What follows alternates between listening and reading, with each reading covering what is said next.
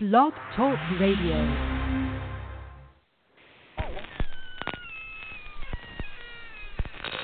Ladies and gentlemen, boys and ghouls, step right up. Behind this curtain lies a ghastly concoction of delight, horror, fantasy, and terror. Your every wish is our command. Your every whimsical desire brought to life. But I'm warning you, there's always a price. Welcome to the greatest show on earth!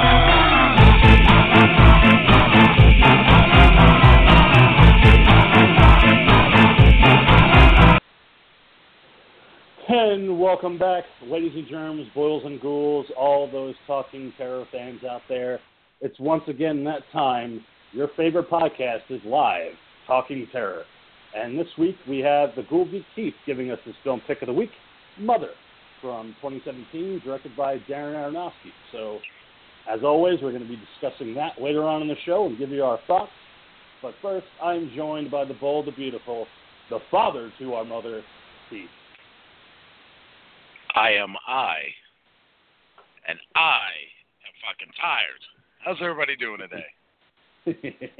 Yeah, having those, sleepy time moments. I hope you're filled up on coffee and ready to go for tonight's episode. I poured myself a nice hot cup, and I have yet to actually drink any of it, so I'll get to it at some point or another. No, yeah, make sure you don't get it too cold. You want to have it at the right time. Get that maximum coffee. Mm-hmm. Maximizing my caffeine intake, without a doubt, man. Maximizing the effort. Tonight, we may or may not be joined by the demonic doctor himself. He's got some things that he's working on, so he may or may not join us. If he does, we'll be sure to bring him on, and I'm sure he's got plenty of thoughts for the movie that we're going to be talking about. But speaking of monkeys, we have him right out of his cage, throwing his tapioca pudding cups once again. It's the Mad Monkey Will. Hello, sir. Hey there, Fight fans. It's Talking Terror co-host, the Mad Monkey, broadcasting to you live from the Drunken Monkey Rehabilitation Clinic here, bringing you another fun-filled, fact-filled, fright-filled episode of Talking Terror with my lovely co-host and my monster squad, the Talking Terror crew. How are you, my freaky darlings? Hello, monkey. Hello, boo. I missed you, sweetie. Oh, kisses and hugs all around. XOXOs. Because we're professional. We are. We keep it classy Always. on the show. We are known for our classy behavior. That's we are the keep last it somewhere. ballots for every podcast. No, we have to. We have to keep it in our pants sometimes. Sometimes we just have to let it go. I thought you kept it tucked. Now, well, mine's so speaking small, I of, have to keep it tucked. now, speaking of classy behavior and keeping it tucked or untucked, I just want to sit there and jump in real quick. And I heard that the Ghoul went full-on Winnie the Pooh this past weekend. Did he go Is that Sherlock this weekend? Is that true, Ghoul? Oh, that is very... I was sitting there wondering, what the fucking God's name are you even talking about? But yes, indeed. I went and saw Deadpool 2 this weekend. It's Father's Day on Sunday, and me, the boy, and very uncomfortably my 13-year-old daughter and her girlfriend were all witness to the madness that is fucking Ryan Reynolds and the Deadpool family. Yeah, I'm glad that you finally got around to seeing it, because I was tired of keeping it close to the chest with the spoilers and everything like that. But what did you think of the movie, Google, overall? Again, man, I really enjoyed the first Deadpool. The only complaint I have, and it's the same one I have with almost every comedy film in general. Mm-hmm. I always find that a lot of comedy films, obviously they hit you with the big jokes early on, and right. You hit a point in the movie where there's just no humor left in you to even, laugh at things anymore. It's almost like it just hits a point where it starts to trail away. So I felt that with the first Deadpool. This one, I almost felt like the beginning was so reserved and so serious at times that it was the second half of the movie where things really got funny. Like, I really was at a point in the movie, and I was tired, don't get me wrong, but, you know, I kind of felt like I was, like, almost getting drowsy. And then Shirt Cock happened. And I fucking laughed so hard that I almost had tears pouring out of my fucking eyes. And from there on, the film really kind of like kicked into overdrive, and everything was hysterical after that. Yeah. Go ahead, Monkey. No, I didn't. I wasn't going to say anything. I'm sorry. I was just clearing my throat. What were you going to say, King? Oh, it's definitely the highlight of that movie, because it's one of those things where you kind of hope they don't drag it out too long, because the longer they drag it out, the less funny it gets. But no, I thought they had the appropriate amount of time on that joke to kind of just right. Especially him hugging Cable when he stands up, and you just see ass cheeks and a large dong coming at Cable, and he's like, "Oh, I just want to hug." Yeah, no. They didn't even need to go with the dong. The legs alone were fucking hysterical. Oh, yeah. But the fact that they put that fucking ding-dong in there, man, yeah, definitely, like, just it ratcheted it up to the next level. You know, I know a lot of people were praising Brolin. I did like the Goonies joke that was in there. You know, I thought he was a decent Cable. You know, it's one of those where you bring in a character like that in there, and his comic book history is so nightmarishly tangled and twisted, and it's all kinds of complicated. It's a very difficult character to tackle. I did enjoy the way he looked as Cable. I enjoy some of the stuff that he did as Cable, but I don't think for me it was like, you know, the ultimate representation of that character that I was hoping to see. Yeah, that's a hard one, that character, because, you know, like the Monkey and I have talked about numerous times, Cable has such an ambiguous, kind of convoluted history. I was kind of glad that they didn't really give you that much of his character as far as the background. He's just there, and he's from the future, and he's stopping Fire Fist. And that's all that you really need to know about that character.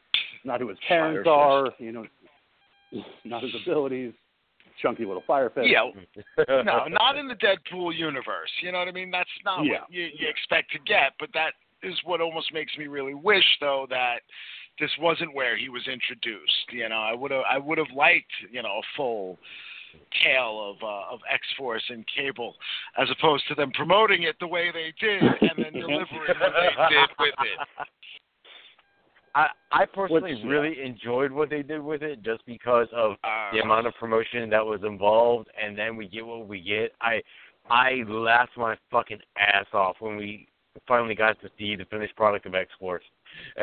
It was fucking great, man, because you know what? Like, I was really dreading seeing X-Force in this movie, because I know they were talking about doing an X-Force movie for a while, and then it was announced that they were going to be a part of Deadpool, and it was like, great, you know, like, what the fuck, you know? And then I saw some of the shots of like what Shatterstar looks like and everything, and I'm like, holy shit, like, wow, they're really fucking going there with this whole thing.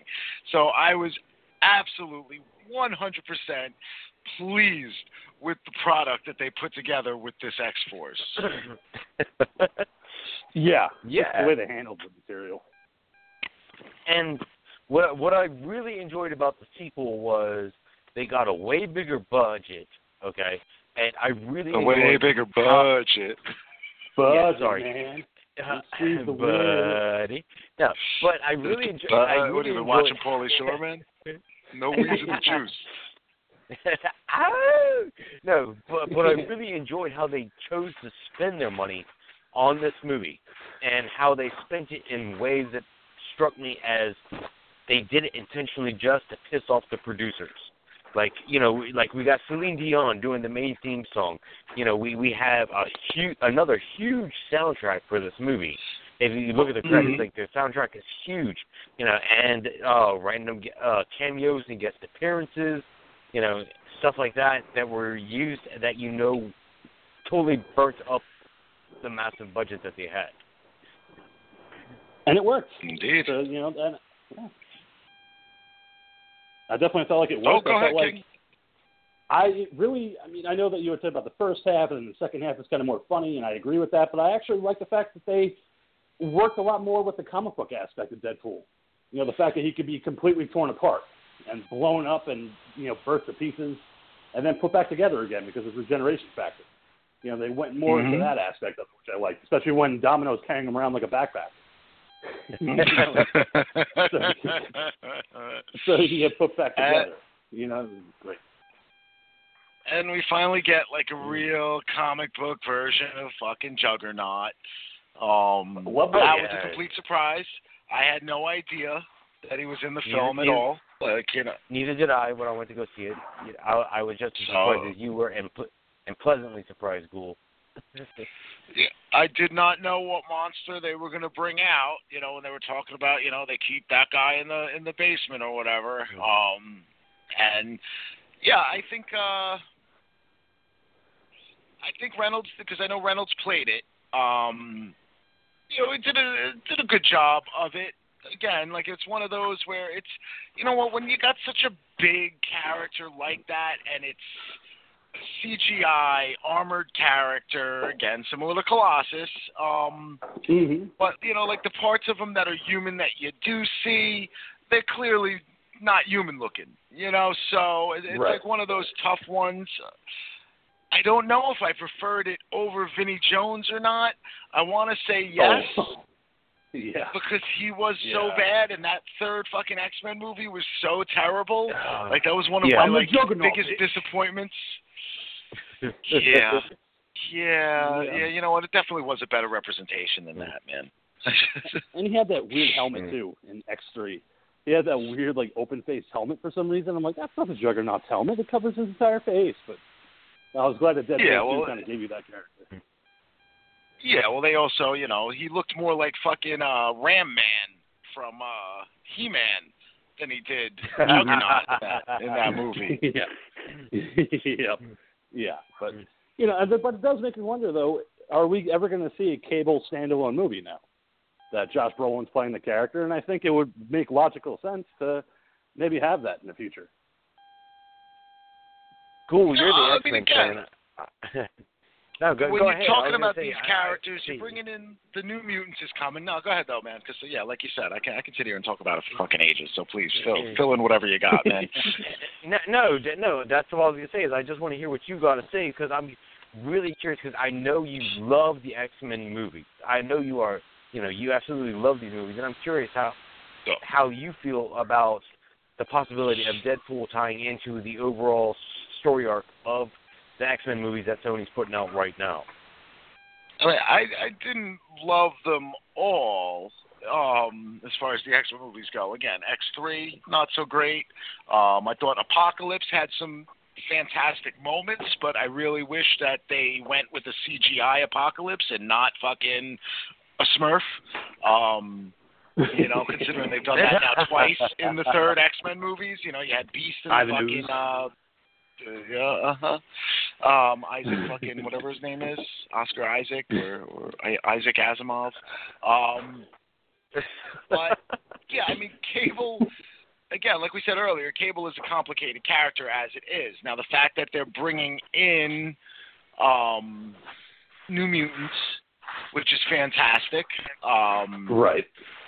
You know, and is looking to be great. As far as it being a horror film, but I think as long as it can be a horror film that does tie into the greater thing. I mean, we've seen what they've done with the Marvel films as it is. Now that Disney, you know, whatever the whole Fox deal and everything is going to be, I'm sure they're going to look to either tie the X-Men into the Marvel films in some way, or they're going to build a larger X universe, which personally, I think I would rather see that, but I would like to see it more in line with the comic books, because that's what I really am. I'm, you know, more than an X-Men movie fan.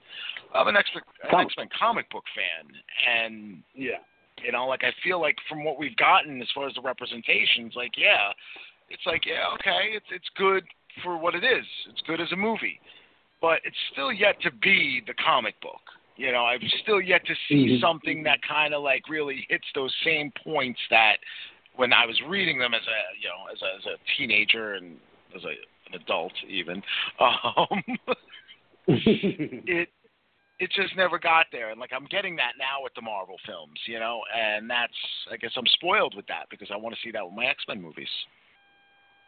Yeah, and you bring up a really good point because the X-Men universe and the MCU, I mean, you know, like, or Marvel universe, very much separated. It's like because you had the X-Men stuff, you know, concentrating on things like, you know, the mutant rights, the mutant liberation front, you know, all that storyline while the Marvel universe was off doing its own thing.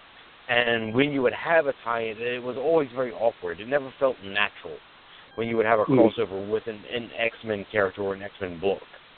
You know, and yeah, I think you're probably quite right about, you know, keeping them separate and maybe a little bit of bleed over, but for the most part, two separate entities.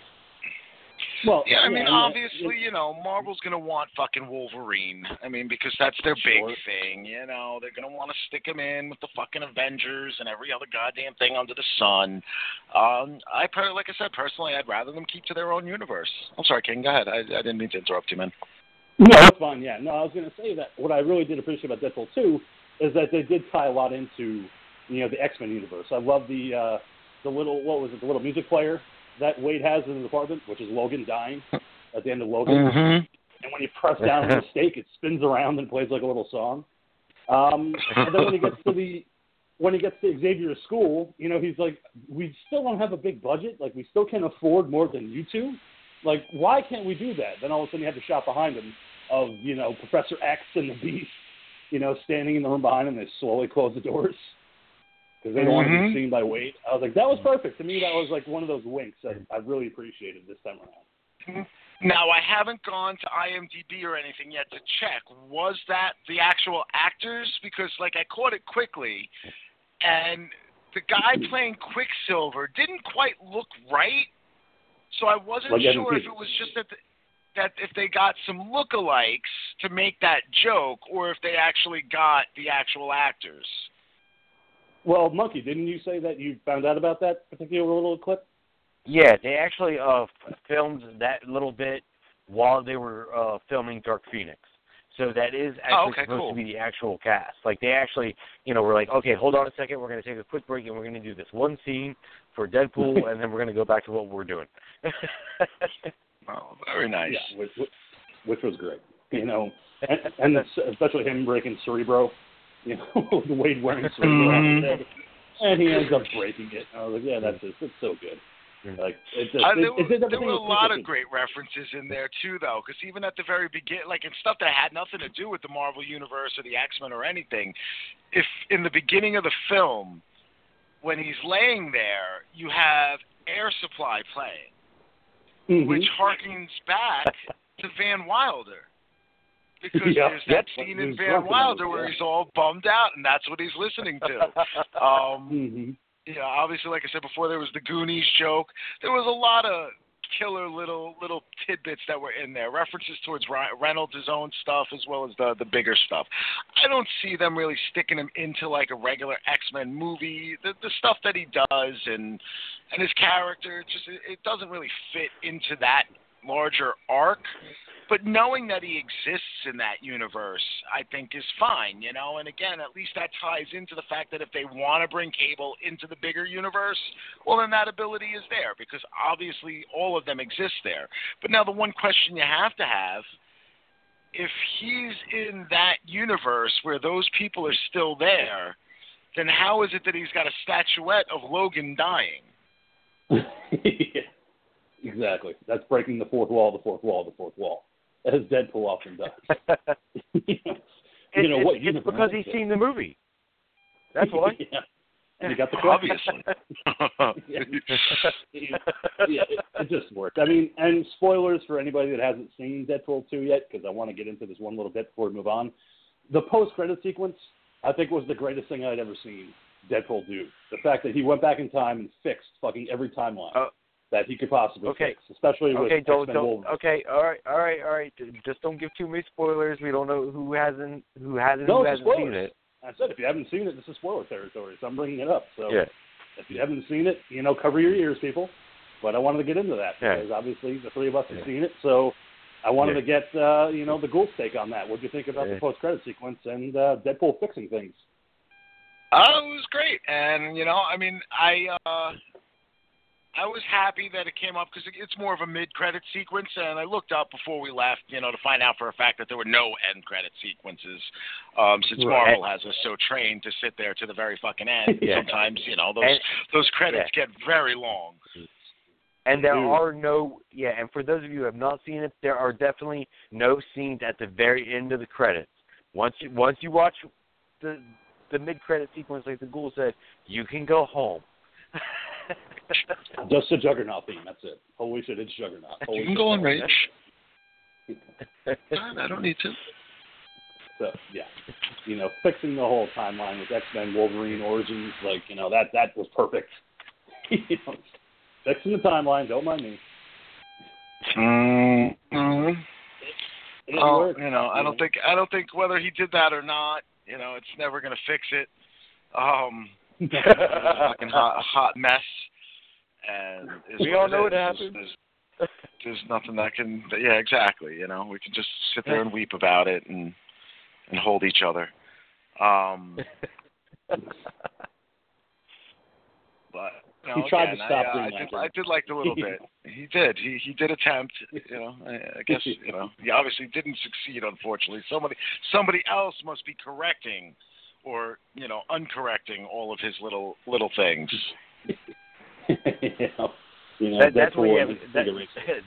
That's when we have Cable time hopping behind him just to fuck with him and refixing his fixes. I would have liked a little bit more of Negasonic Teenage Warhead. I enjoyed her in the first film, and I felt like she was very underused in this. I mean, we only really see her use her power once, and that's in a defensive mode. Yeah. It was surprising how little they used her. Yeah, seeing her in the trailers, I was excited that she was coming back, and unfortunately, we didn't get her, and I was hoping for at least a good solid 15 minutes of airtime in the movie. No, she was a highlight. In the first film, I really didn't know what to expect with her. When they brought her in, and it was like, oh, okay, it's just like a silly joke. I don't know this character, and then she turned out to be a lot of fun. And, I obviously, that kind of firepower, it's a tough-ass character, which is also great. I like strong female characters like that. It's something that's good. And it was great that she's dating Yuki because, Yuki and Deadpool have their own kind of bromance going on, too. Hi, Yuki. Hi, Deadpool. For some reason, I cracked up every single time. It's just a little joke, but, man, I couldn't stop cracking up every time they came on screen together. I like it. He's funny. I have to say that, I'll try to keep it as spoiler-free as possible, but that end sequence almost had me in tears because it really was kind of rough to watch that, which surprised me, which I guess it shouldn't have because, obviously we've seen Reynolds do depth before. Van Wilder is a fucking, exploration of genius. But I know he's got range, and he comes off as all this cocky and all this and that, but honestly, between him and, God, I'm drawing a total blank on her name right now, but, Vanessa? She was an actress. Vanessa, yes, but the actress's name. She really sold it. And see, I know her from the Firefly series and Serenity. Right. So, I already had a bit of something built up with her to begin with. So when she was in this movie, it was great because, the only other thing I know her from besides Firefly and Serenity was that short-lived V television series when they tried to reboot V.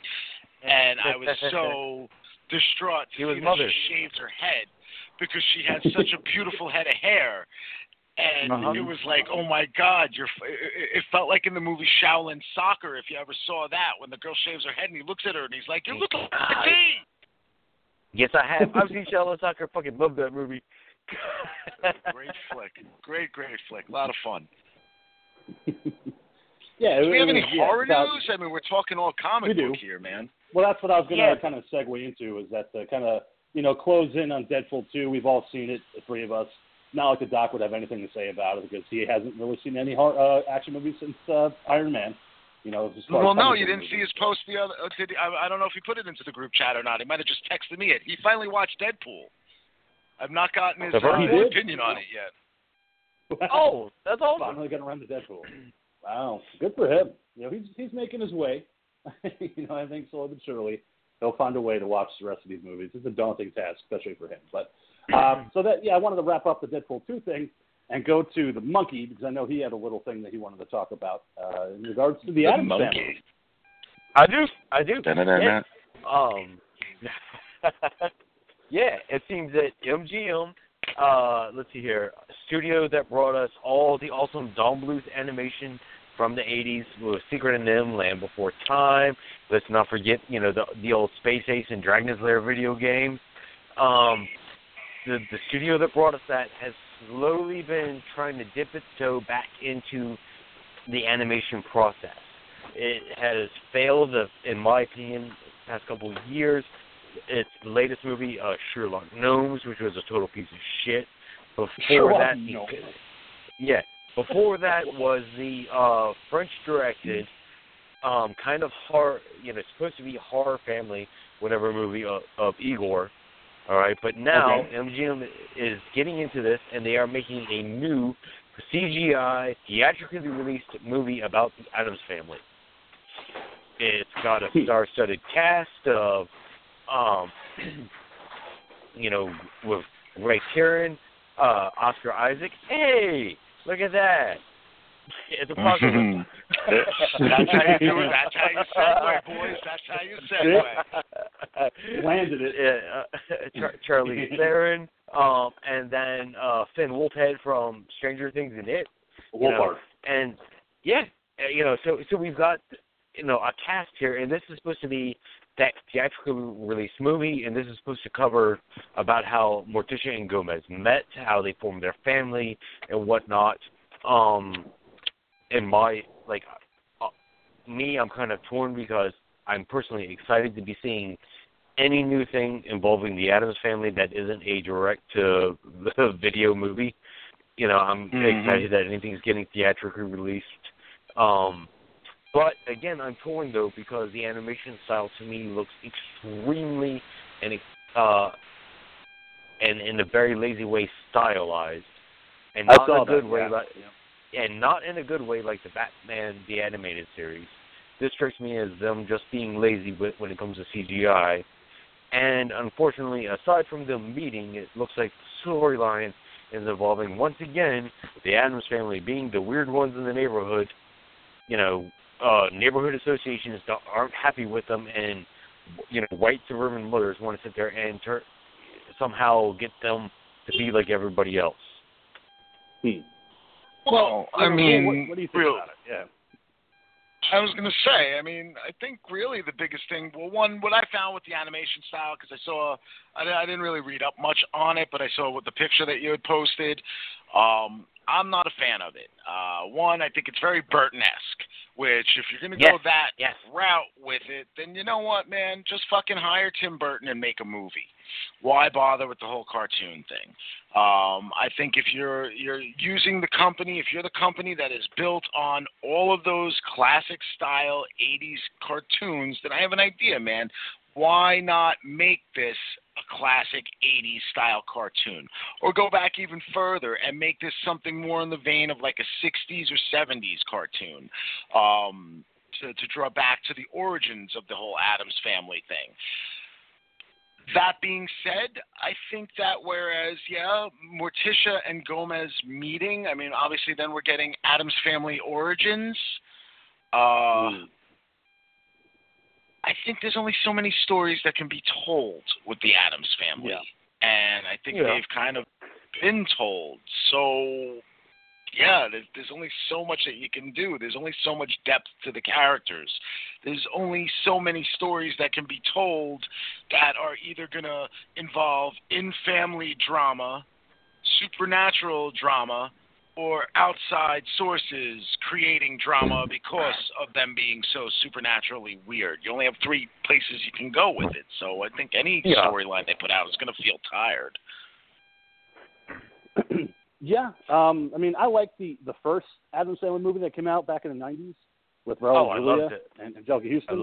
I didn't like the follow-up. I thought that was just kind of a, yeah. But the first one was great. Thanksgiving was awesome. Well, I didn't like the sequel. I thought it was kind of stupid with the baby and everything like that. I don't know. I didn't like it as much as I liked the first Adam Sandler. I agree, but in my opinion, Thanksgiving saved the second movie. Yeah, well, that whole end sequence was great, but but it makes you wonder though. It's like I think the Addams Family have already had their shot. I mean, they've had movies, they've had direct DVD movies, they've had this animated one that's coming out. They had the cartoon series back in the day. I kind of want to see the Munsters make a resurgence because I was always more of a Munsters guy than an Addams Family guy. I just appreciated the storyline of the Munsters more than I appreciated that of the Addams Family. So I'm kind of surprised nobody's trying, except for that really lame live-action pilot that never got released, 1313 Mockingbird Lane, with Jerry O'Connell playing Herman Munster. And Eddie Izzard as Grandpa. Yeah. But, Addams Family has its fan base, and I don't know. I'm sure it'll be successful when it comes out, if it does get theatrical release, but I don't know. Like, I think it's time to revisit something else other than the Addams Family. I don't know what you guys think about that. I think it's obviously going to introduce it to a younger audience. But aside from that, I don't think I'm definitely not going to go to the theater to watch it. It's something that I'll wait till it comes out and then I'll just get it. Well, the King brings up an interesting point. I wanted to ask you, Will.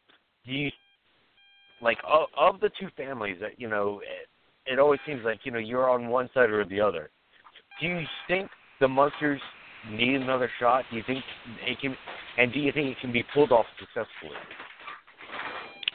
No. Wow. Do you want more of a reason why? Thanks, Doc.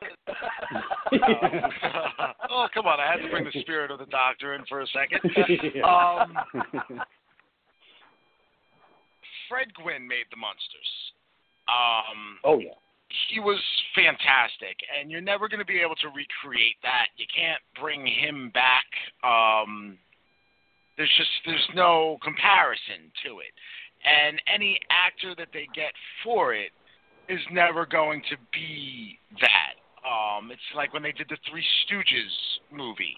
Nobody can ever compare to those characters, to those people. And, they can do it, they can make it, and it's just never, it's going to always pale to the original. I think whereas Addams Family, the best part about that was that the actors from the original series, as much as they stood out, when they remade those movies in the 90s, they got actors and actresses that very much fit the bill for it. And it wasn't hard to do. I can see Oscar Isaac being Gomez Addams easily. The guy has that look. He played a similar character, I think, in, what the heck was that movie? Everybody hates it, but I didn't think it was terrible. With the chicks, the dancers in like a mental facility or whatever it is. Yes, Sucker Punch. That was good. Yeah, I like that Sucker movie, Punch. So I'm there with you. I love that movie. I thought he very much, there were scenes where he looked exactly like Gomez Addams, so I could easily see him playing the role. I feel like Addams Family, if they can come up with some original story, original content, just make a fucking movie. Don't do a cartoon. That's all. Well, and to your point, like you had just said about Fred Gwynne playing Herman Munster, this past week, actually Monday, was the official first start of filming for Pet Sematary. And like we had talked about, Fred Gwynne played Judd Crandall in that movie, and now we're getting John Lithgow. So like we had talked about, I don't know if he's going to be fitting the bill of Judd Crandall the way that Fred Gwynne did. I think you have to be different. Judd Crandall is a character from a book. You know what I mean? Judd Crandall is a character already. Fred Gwynne made Herman Munster. As much as he might have been a great representation of the character from the story, you can always have another actor come in and perform that role. But again, like I said, when the character, it'd be like somebody trying to be Gilligan. You can get an actor to do it, but it's just never going to be the same. Yeah, I'm surprised. I don't think that one ever got a reboot. Did it, Gilligan's Island? I know Dukes of Hazzard did back in the day with Johnny Knoxville and Charlene Scott. I don't think Gilligan's Island ever did a reboot. I could be wrong. That's because we had the horrible cartoon in the '80s called Gilligan's Planet. Gilligan's Planet. Wow. I think they did something with it at some point. Wasn't that called Titan A.E.? You leave that movie alone. That was a disappointment if ever there was one. Dude, that movie was awesome. That was the that movie was terrible. You know what, man? I had so much hope for that film because I saw the trailer and I'm like, oh my God, wow, what an interesting take on science fiction. We've got, the Earth is fucked, so we launch off into space in an Earth, like a small Earth-like space shuttle, and then it just turned into like a regular cartoon, man. And it was like, okay, there's no intelligence behind this whatsoever, which is what I was hoping and expecting from it. It was a treasure hunt to find the roots of humanity. That's one of the big I wanted to see man's desperate survival in space within a small, contained planet. Okay. I've heard of that movie. Yeah. I keep thinking of Vin Diesel for some reason. Like he did it's like not a sci-fi Vin Diesel. That's Pitch Black. Black. It was Matt Damon. No, he did another one after Pitch Black that was like a sci-fi movie, and I thought it was Titan A.E. Chronicles of Riddick? No, it was another one where he was trying to rescue some girl on a planet. It wasn't. Okay, that's another one. I've seen that one too. Sounds like Pitch Black. No. I want to say I think the one he's talking about. I think it's called Utopia. Maybe. I don't have his. Yes, Utopia sounds right. Yeah, sure. But going from the Addams Family to another film from the '90s that actually got announced as being rebooted. From 1990, there was a movie called The Witches. I don't know if you guys remember that movie with Angelica Houston. Yeah, she dude. ran a and the kid turns into a mouse. And she wants to turn all the kids into mice.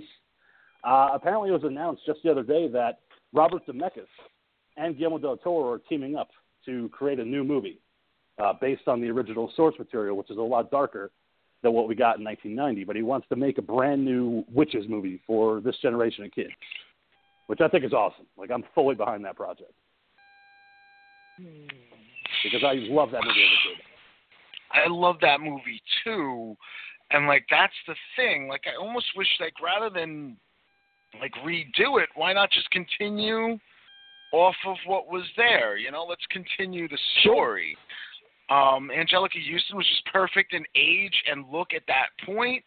God, they were so creepy. The makeup was fucking awesome. There's that whole scene when they're fucking eating the one. Yeah, they didn't want to turn kids into mice. They wanted to fucking eat them. They only turned him into a mouse because, he had heard what was going on. Well, him and his friend, his fat little friend got turned into a mouse, too. His chubby friend, yes. Yeah. But it was just, the painting, too. I remember being a kid, that used to freak me out, the painting of the little girl. And she just disappeared from it. I'm like, it was so good. For 1990, it's kid-friendly, but it's scary. But to have, Robert Zemeckis of Back to the Future fame and Guillermo del Toro in his own right, producing it, I think that this could be a good one for kids, to take them to, if they do it the right way. I think it could be a good way to introduce them to the story. If they do it, too, because that's always a problem when you're dealing with Guillermo del Toro, man. Now that he's got an Oscar, something like that may not be something he really wants to do. He might be better than that now. Well, he already said he's producing. I mean, they already announced that he's officially locked in as producer. Okay, cool. Now, yeah, he's on. All right. now you're saying he produces things. Okay. Now I want to ask you guys, just because we all know that Del Toro is a very art-driven director. I'm just curious, like your opinions here is, when he's involved with a project, do you think he's going to be able to get past and let go his personal art style into a movie? It's a good question. Depends on how much involvement he wants to have with it. Yeah. Yep. Yeah, he's the producer, so he might just be in the background, just putting his name on the project. He might just do it that way, no, just Oh no, I was just gonna say, because I like his ideas and I like his approach. I'm just not personally a fan of his art style that he puts into movies. Oh, that's where I disagree. I like his art style. There's things that I like. There's things that I don't. My intro to him was Blade 2. As I think a lot of the American audience, I have gone back though and watched Chronos and films like that. And he's like a hit or miss with some of his stuff. I like Pacific Rim, but like I said, I really didn't like Pacific Rim 2. But there's touches of him in Pacific Rim 2, specifically a specific relationship going on between Charlie Day and his wife, which is fucking bizarre, and it definitely is something that feels like it was something that was probably in Guillermo del Toro's original script of it, that didn't get, that only parts of that got held over for the sequel when time came to actually finish everything, because he didn't have any involvement with it by the time it was done. But I know he had written a draft for it originally. He was going to do it, and then he got the ability to do Shape of Water. Oh, okay. Yeah, I honestly think that Guillermo del Toro will be great, though, for his visionary style and his artistic style for The Witches. I think he's the perfect go-to for that, because I think he could create a great universe with these witches and what they look like when they actually become witches and the environment that they're in. I think he's the perfect choice if I were to pick him. While still being able to keep it family-friendly, do you think? As friendly as he can. I mean, even the first one had moments where it's like, this is kid-friendly, but it's questionable. But they want to go darker. They want to go closer to the 1973 book by Roald Dahl, where it's a lot darker. Yeah. The ending is a lot more kind of not so kid-friendly, as Roald Dahl kind of showed in his books, where the movies are like, it's kid-friendly, Willy Wonka and Chocolate Factory. But you read the book and you're like, wow, he's fucked up. He's actually killing kids. He's not pulling any punches. But I think that you could still make a great kid-friendly movie and still keep it dark. I think it's possible. Which does lend the question, because, obviously we've seen him do it in the past with other Dahl stuff. Why do you get Zemeckis and not Burton? Like, Burton would seem like the perfect choice for this universe, Doesn't feel like something that's going to get any bigger than the one movie, and it feels like it would be right up Burton's alley. I'm still hoping that they make the Miss Peregrine sequel, because I enjoyed that film. I enjoyed the book series, though I have to still get through book 2 and finally read book 3. Now, speaking about bringing back 90s kids horror, that was all popular and stuff like that. King, didn't you hear about another 90s kids horror project that was in the works? Refresh my memory. You were talking about Are You Afraid of the Dark? Oh, yeah, and I've brought it up on the show that in 2019 they're going to be releasing a Are You Afraid of the Dark movie. That was originally, they had touted it for 1998. They were going to make a Are You Afraid of the Dark movie because of how successful the show was on Nickelodeon at the time, but the studio that was making these Nickelodeon movies thought the material was too dark, and it was too scary for kids because it involved the boogeyman, and the boogeyman killing children and taking them away. So the studio was like, we're not going to do this. It's just too dark, too violent, it's too weird. So they balked at the project. But now, it's up to 2018, and they announced that they're going to make an Are You Afraid of the Dark movie for, I think, a specific audience. I think it'd be better off if it was just a direct-to-DVD movie rather than theatrical, because I don't think that you're going to get the audience numbers theatrically as you get putting it straight to DVD. You know, I think it's a lot better that way.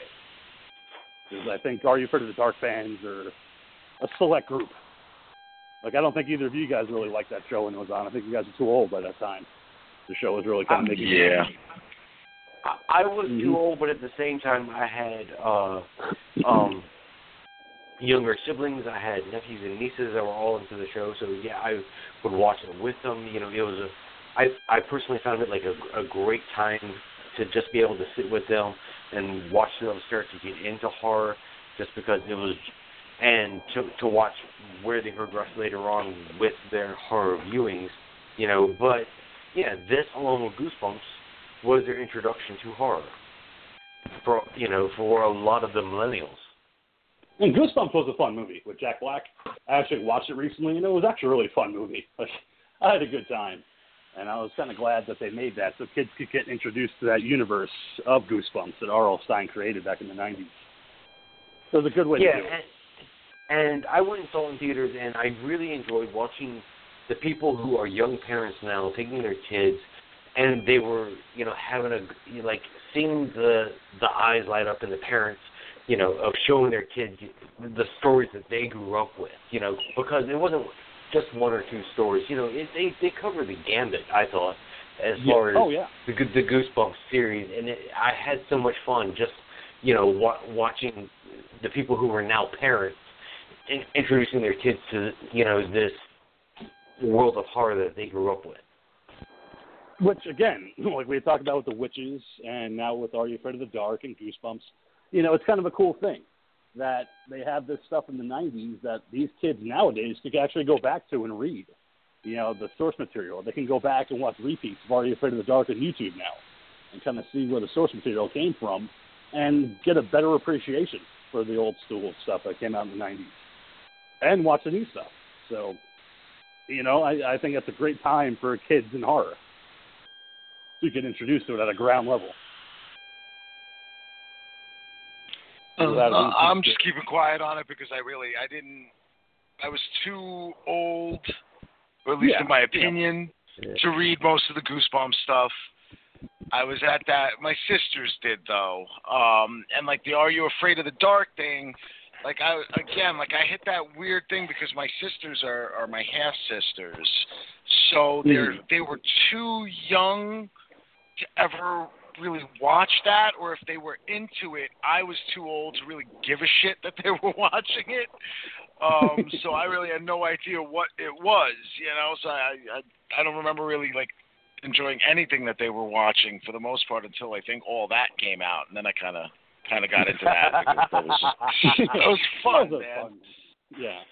Kenan and Kel and all that, and, The Adventures of Pete and Pete. I mean, there were so many good shows back in Nickelodeon back in the 90s.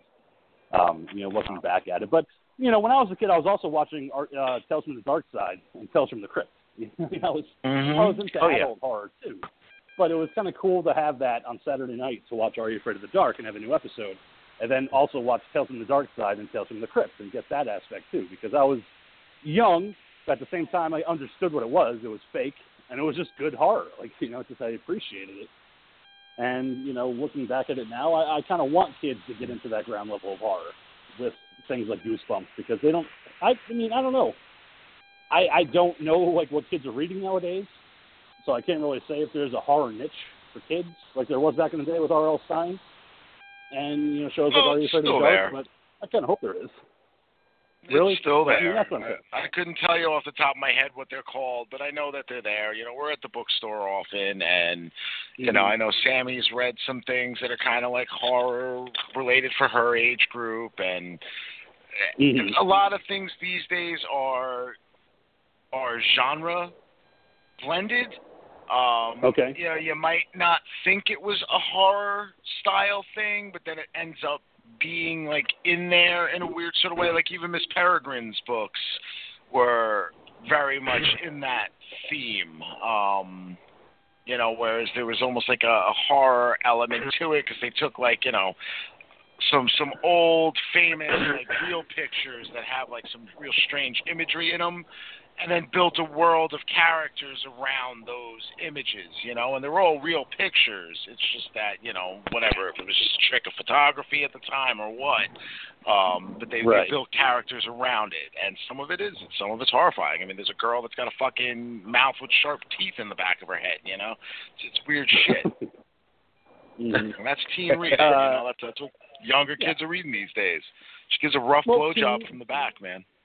But yeah, I mean, I've been to Barnes and Noble recently, and, you know, looking around in the sections, and I noticed in the back of the teen section where the kids' books are, they have it separated by teen paranormal, teen romance, teen fiction. So, you know, there's independent, you know, genres that they have. So I just think, you know, I'm well past that point of reading those books, but it's kind of cool that they have it segregated now, because back in the day it wasn't like that. You just kind of found what you liked and you read it. So at a young age, I got into Stephen King, Dean Koontz, you know, but at the same time, I was also reading Arnold Stein. So, I mean, I was all over the place. Wherever I can get my horror fix is where I was going to get my horror fix. But at least nowadays, you have it separated where you can actually look and say, okay, I want a ghost story, or I want a slasher story, or, you know, something else with vampires or zombies. And you can find your niche. Mm. But the last thing I wanted to bring up before we get into find your niche, motherfucker. Find your niche. Read a book, bitch. That's one to grow on. That's the king of horror CSA. Read a book, bitch. The more you know. Yeah. Da-na-na-na. But the last thing before we get into Mother in the background. Yeah. The last thing I wanted to bring up before we get into Mother is they released set pictures from the upcoming Terminator movie with Linda Hamilton reprising her role as Sarah Connor. But what I found is interesting is that this story, she's returning with Arnold Schwarzenegger for this upcoming movie. Yeah, she's making a return to the series. Is Sylvester Stallone going to be in this movie? No Sylvester Stallone. But it is Linda Hamilton playing Sarah Connor again. But what I thought was interesting, this is the one I'm bringing up to you guys real quick, is that they are ignoring, much like Halloween, they're ignoring every sequel that came past T2. So there is no other sequel past T2 in this universe that they're going to present us with this upcoming Terminator movie coming out next year.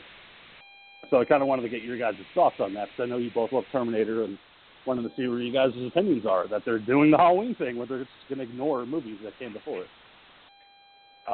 Cool, go ahead. Okay, their heart is in the right place. I don't mind them ignoring everything that came after T2. I only wish that this came out maybe 15 to 20 years ago. Yes. Bingo. Yeah. I think it's too little too late. But the fact that they're doing the Halloween thing where it's like, all those other sequels never happened. It's just we're moving on from T2. So where's Edward Furlong? Bring him back. I know he's not doing anything. Yeah, Ed's on the fucking corner trying to fucking score, man. That's what I'm saying. Sorry, Ed. I don't know for real if you're fucked up or not, man. You look terrible in pictures, dude. Just so you know, in case Eddie Furlong or any of his people are listening, man, do me a favor, buddy. Get to a meeting, okay? It works if you work it. Trust me on that. I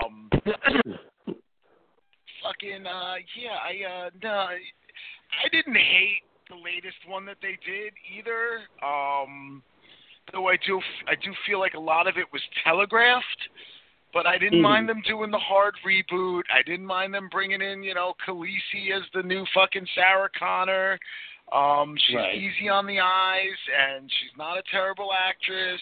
And, I didn't even mind Arnold, old Arnold. I liked what they did with old Arnold. They made him fucking old, they made him irrelevant, and they put it into the story. It made sense. I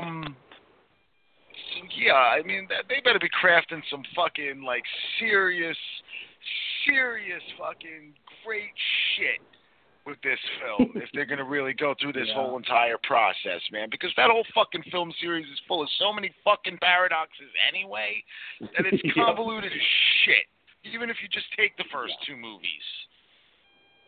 Oh, yeah. That's what they're planning on doing. So, what do you think, Monkey?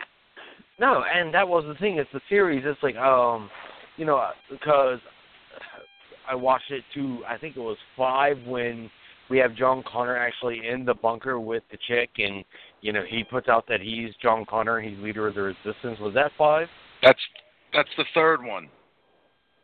Oh, was only the third one? Shit. All right. Only the third one. That's the one with Claire Danes. Yeah. Yeah. Yep. No, but I felt like in that one they had painted themselves into a corner, you know, and you could really do nothing else with it, you know, and, like, they had pretty much set up the entire universe of what it's going to do. And the bitch is, like the Ghoul said, it's like we're talking about time travel. There's constant paradoxes where anything can change at any moment. So, you know, nothing can be really considered canon because it can always be, you know, changed at literally the flip of a script because we time traveled and decided to change something else here.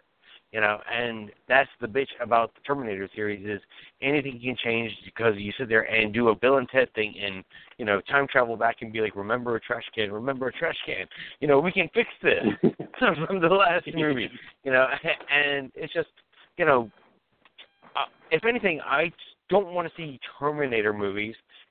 If anything, I would like to see movies that take place during the whole Resistance era, you know, and movies that take place after things are set and you actually have the humans fighting the Terminators. Those are the movies I would actually like to see where they take the time, write out scripts, and actually show the actual battles that we saw in the first movie, the first 5 minutes of the first movie.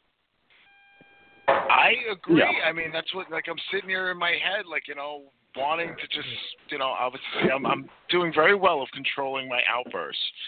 But that's, I mean, how about rather than going back to the well, bringing back fucking, you know, Linda Hamilton and Arnold and all that shit, I have an idea. Why don't they show us the fucking war finally? You know, like the actual, like, war portion of it. We were supposed to get that with, what was the fourth one called? Terminator Salvation. And instead that turned out to just be fucking kind of shitty. And then we got shitty CGI Arnold at the end of it. And then you get fucking, you know, Genesis, which goes back and, like, reboots everything anyway. So, I mean, I can't say I want to see the future of anything because obviously I guess the idea, again, you got to figure out what they're doing with time travel because, I mean, what happens after they send everybody back? I mean, they send the Terminator, they send, you know, fucking Kyle, they send all this and that, but that world, those people, they don't just vanish and go away. So they're still existing afterwards. So is that what the Matrix movies are? Are the Matrix movies the true sequels to the Terminator? Well, I do know that James Cameron's working on this one, too, so that might be a highlight. Along with fucking 18 sequels to Avatar. Yeah. Well, this one's actually getting made. That's the difference. But that's the thing is, like, in the first Terminator movie, in the first 10 minutes, Carpenter gives us this awesome, you know, like, just panoramic scenes of the, sorry. Yeah. Cameron. Yeah, Cameron. No, but we get these awesome scenes of just these battlefields that are just, you know, ridden with waste and whatnot all over the place, and these awesome, you know, models that were just built and, you know, panning all over the camera and stuff like that. And it's like, I want to see the story of what happens in those battlefields. You know, I don't want to, I don't care about Arnold, you know, sorry, Sarah Connor, I don't care about your story. It's like, I actually want to see the story about the Resistance and the stuff that they go through. Unfortunately, I think it would be, as much as I want to see it, it's like the problem is it actually going to be worth seeing, or is it going to be like rewatching that TV show Captain Power? Well, hey, Captain you know, Power. Captain Power was the one that you, like, interacted with, wasn't it? Yep. Yeah, that was the one where you had you had the phaser gun or some shit. Well, yeah, you had the planes that you would fly around and shoot at the television screen while the episodes went on. But it was very dark and, like, it was really dark. It was really messed up. It was very, very Terminator-ish, you know, for its time. I didn't have the toy, so I didn't watch the show. And it was Canadian. No, yep. All the more reason why I didn't watch it. But to kind of go from, that talk, because obviously details about the film plot haven't been released yet, only that James Cameron's working on it, Arnold Schwarzenegger is going to be in it, and Linda Hamilton.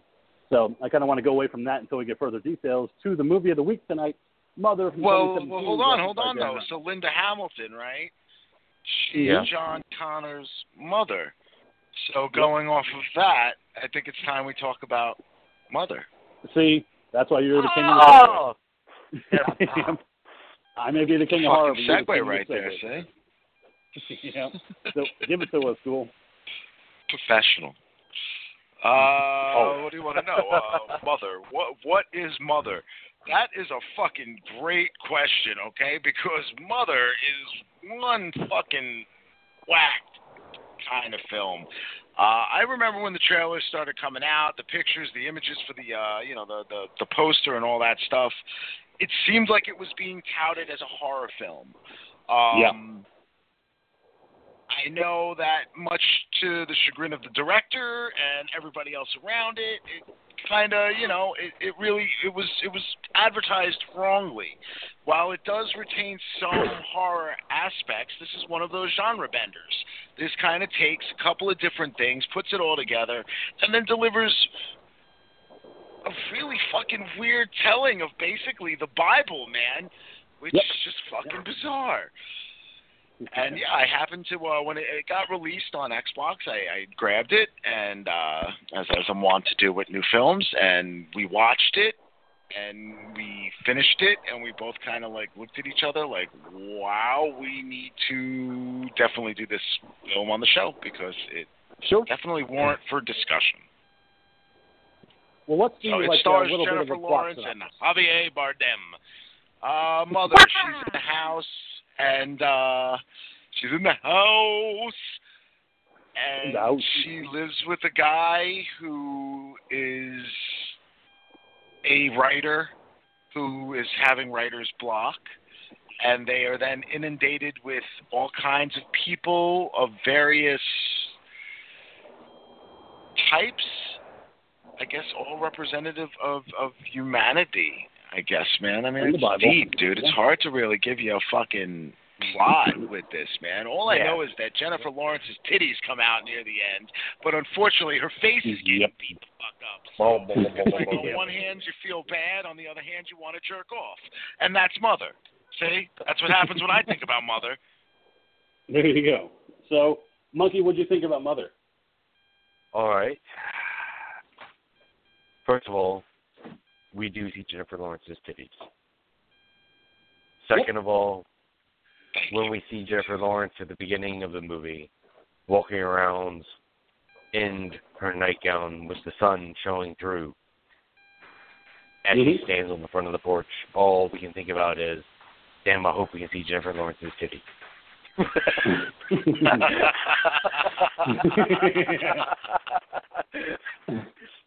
I'm sorry, am I wrong, fellas?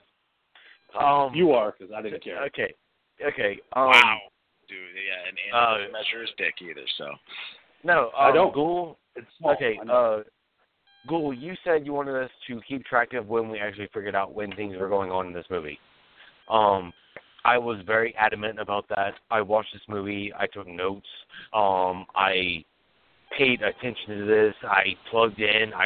With my headphones, I made sure that I was 100% separated from everything as I watched this movie. After reading what this movie is supposed to be about, Ghoul, I had no idea what the fuck was going on in this movie. I'm sorry. I took this movie as the spirit of a woman who was trapped in a house and she was reliving her life through encapsulated moments throughout time, and she was having to relive those moments over and over, and it was someone that was coming through and resetting the timer on her life. And all of the biblical aspects that we are going to get into completely glossed over me, and I missed 100% all of it. I'm sorry, my synapses don't fire like you guys. I can't fire like you guys do. I didn't grasp any of the biblical implications that came in, and I just took this as the soul, like a spirit trapped in a house, reliving her life over and over and over again. And I'm sorry, Ghoul, I completely missed this. Do not apologize about that, because that's fucking beautiful right there, man. The fact of the matter is, and this is something me and the Ghoul girl were talking about, because she, I watched it obviously again for the show. I split it over 2 different nights because I've been getting in late from work and everything. She didn't see the second half of it with me the other night, so she watched that today. So when I got home, she was just like at the tail end of the film, and I watched the end again with her. And it's one of those films like where afterwards, after it's all said and done, you just know that you saw something. Like this film, honestly, it's almost what, like, I don't want to give Darren Aronofsky like this kind of praise, but this is kind of the kind of movie that people make movies for. It's art, and it's a telling of something in a way that is going to affect people differently. Some people are going to see one kind of movie in it, whereas somebody sitting right next to them are going to see something else entirely, because it all depends on you, your thought process, how everything works in yourself. And that's what you're seeing when you're seeing this movie, which is what's fascinating. So no, thank you. I find that very interesting. The reason why I'd asked both you and the doctor for that, I, just like I always do, before I start talking about that, King, what did you think about the movie? I'm sorry, King.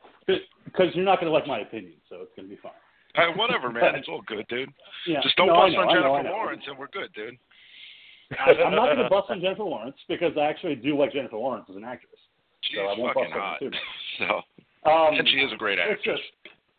She's fantastic. I mean, I've always appreciated her in movies. But, a couple weeks ago we watched Graduation Day, and you said, oh, man, this movie's really tedious, and I kind of fell asleep, and it was really boring. And I'm like, well, that's Mother. It's a very tedious movie. It's, it's a slow burn, which I appreciate. At the same time, you kind of nailed it on the head, Ghoul, when you had said this movie was marketed the wrong way when it first came out, because I saw this in the theater when it first came out because of how it was marketed. This is the scariest movie of the year. You're going to love Mother. It's going to just fuck you up, man. Like, it's just going to be so good. And I'm like, oh, man. I was like, I like Darren Aronofsky. I like Requiem for a Dream. I thought that was a good one. But I went to the theater and saw Mother, and I was like, well, it's okay. I didn't think it was a horrible movie, but watching it again and knowing what's coming, throughout the movie, because this is my second time watching it, the whole paradox of religion, it's right there, and I think you have to watch this movie a second time to kind of get it. Sit down in a room, put your headphones in like the monkey does, and watch it again, because when you watch this movie, you see Jennifer Lawrence walking through this house, and she's talking about how she built it up from the ground up. It was burned to the ground. And she just rebuilt it just exactly as it was, because that's what, and the one thing I will say is I like the fact that the characters never had names.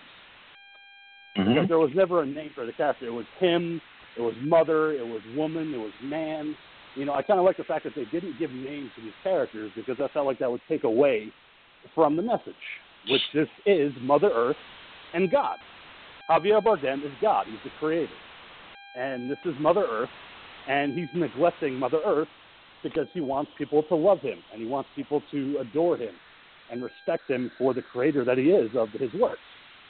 Ed Harris is phenomenal in this movie. Like, that is the one shining aspect of this movie. I love Ed Harris to death, one of my favorite actors, and I thought in this movie he was fantastic. But at the same time, I don't know if you guys saw this, and I'll ask you, Ed Harris and Michelle Pfieffer are playing Adam and Eve. And I don't know if you picked up on that for this movie. That's who they're playing. Well, yeah. I mean, again,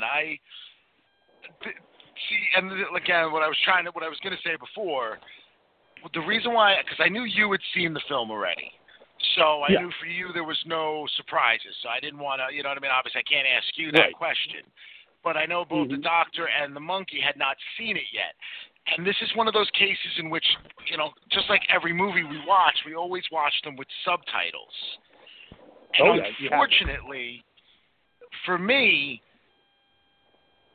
I feel like I don't know how because I felt like because I was watching it with the subtitles, I got what this movie was right away. Mm-hmm. Like pretty much as soon Right. as Michelle Pfieffer showed up, I kind of picked up on that this is a religious thing.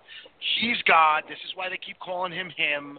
And especially when their kids show up, I'm like, okay, this is Cain and Abel. Cain and Abel. You know, Exactly. so Yep. this is the Bible. This is, Genesis and all of that stuff that was going on. The house is the Garden of Eden. And from there, I did see through my first viewing all of the representations of what they were trying to show within the film. And again, I appreciated it. I thought it was something different. Yep. It was fucking weird, and there was just some weird shit going on at times.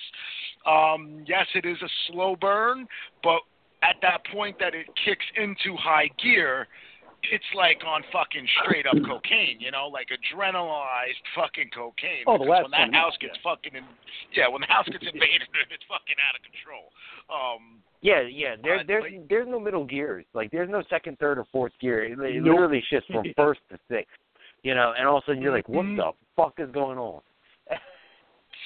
Mm-hmm. So that was the reason why I wanted to hear it from the monkey and the doctor as far as like what their viewing of was it, because like I said, I feel for me like the subtitles, I felt like they kind of gave certain things away. The fact that our characters weren't given names, it was him, it was mother. Like I feel like if I would have seen this in the theater without subtitles, I might not have gotten it until nearer to the end, and at that point I would have been like, holy shit. See, I did not watch it with subtitles this time, and I wasn't catching any of the names that was going on. And to be honest, without the Wikipedia explanation, seriously, I could have watched this movie over and over and over again, and I never would have gotten that it was supposed to be what it is. Really?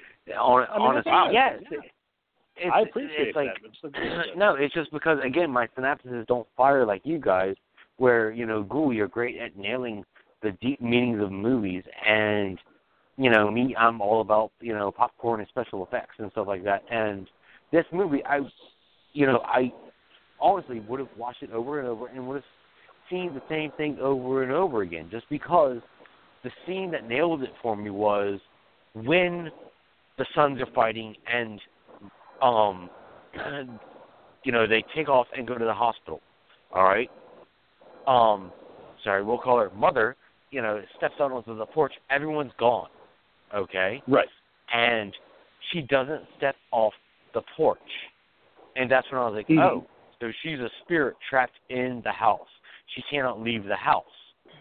And yet everything is going around her, and that's why I was starting to think, okay, so now she's having random memories flash back and forth, because she would have at least seen them at least walking away or something, and that's again, why I was taking this on a completely different path than you guys were. Well, that's exactly the film that I expected to see. Yeah, and I mean, I'll cut in with this. What I did appreciate about it is that when Michelle Pfieffer is talking to Mother, about the house, she says, I intended to create this to be our paradise. So in essence, the house is the Garden of Eden. This is the Garden of Eden that Mother Earth has created for God. So what I appreciated was she finds the picture of him in the bag of who we see as man, who's supposed to be Adam. And she goes, why does he have your picture? And he goes, I don't know. He's a fan. We went on a walk and we talked, and he told me that he's a fan, he's dying, and I really want to talk to him and appreciate him. But it's the fact when they get kicked out, which is representative of Adam and Eve getting kicked out of the Garden of Eden. That really I like that aspect of it. Like, you're kicking these people out of your house, which is essentially Adam and Eve getting banished from the Garden of Eden. The house represents the Garden of Eden, but it also represents the world as a whole.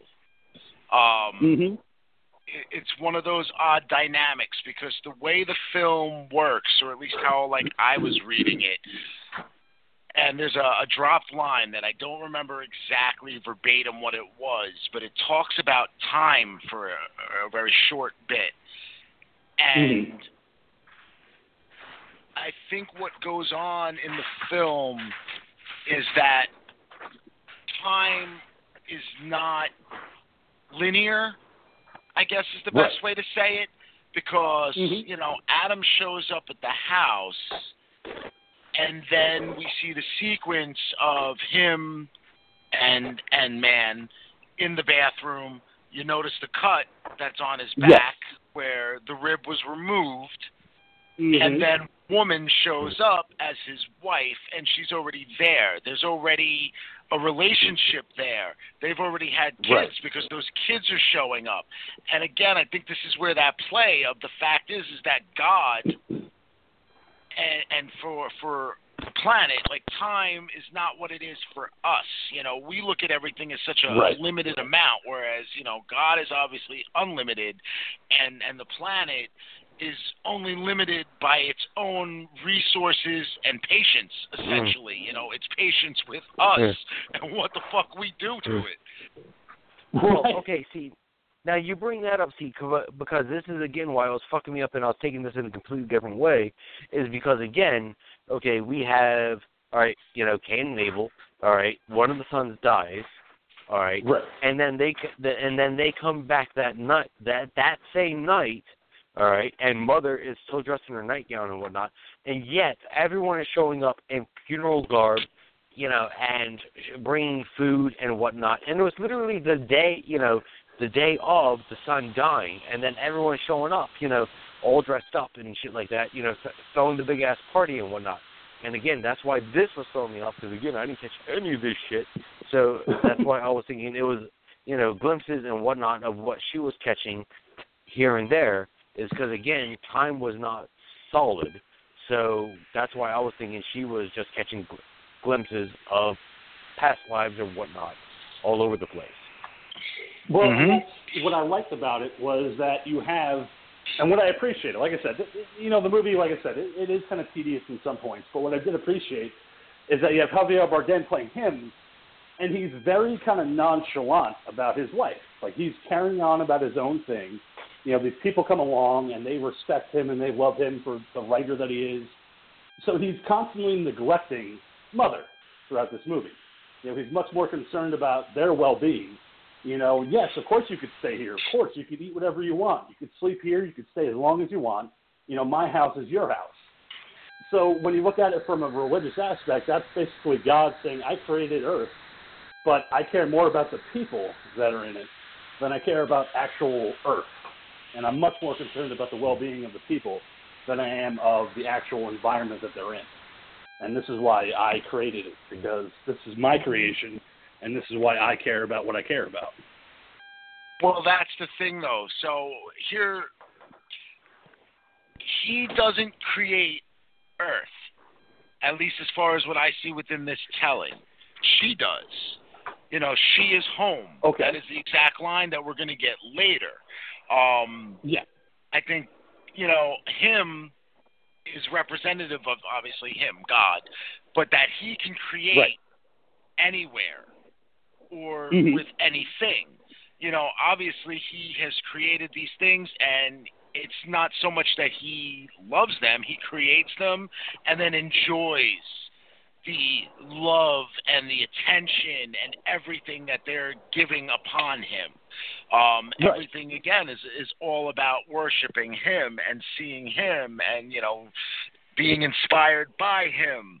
And, you know, that's obviously something that we get painted through the relationship of how much we worship the Creator, yet we can be completely abusive to the very thing that we live on.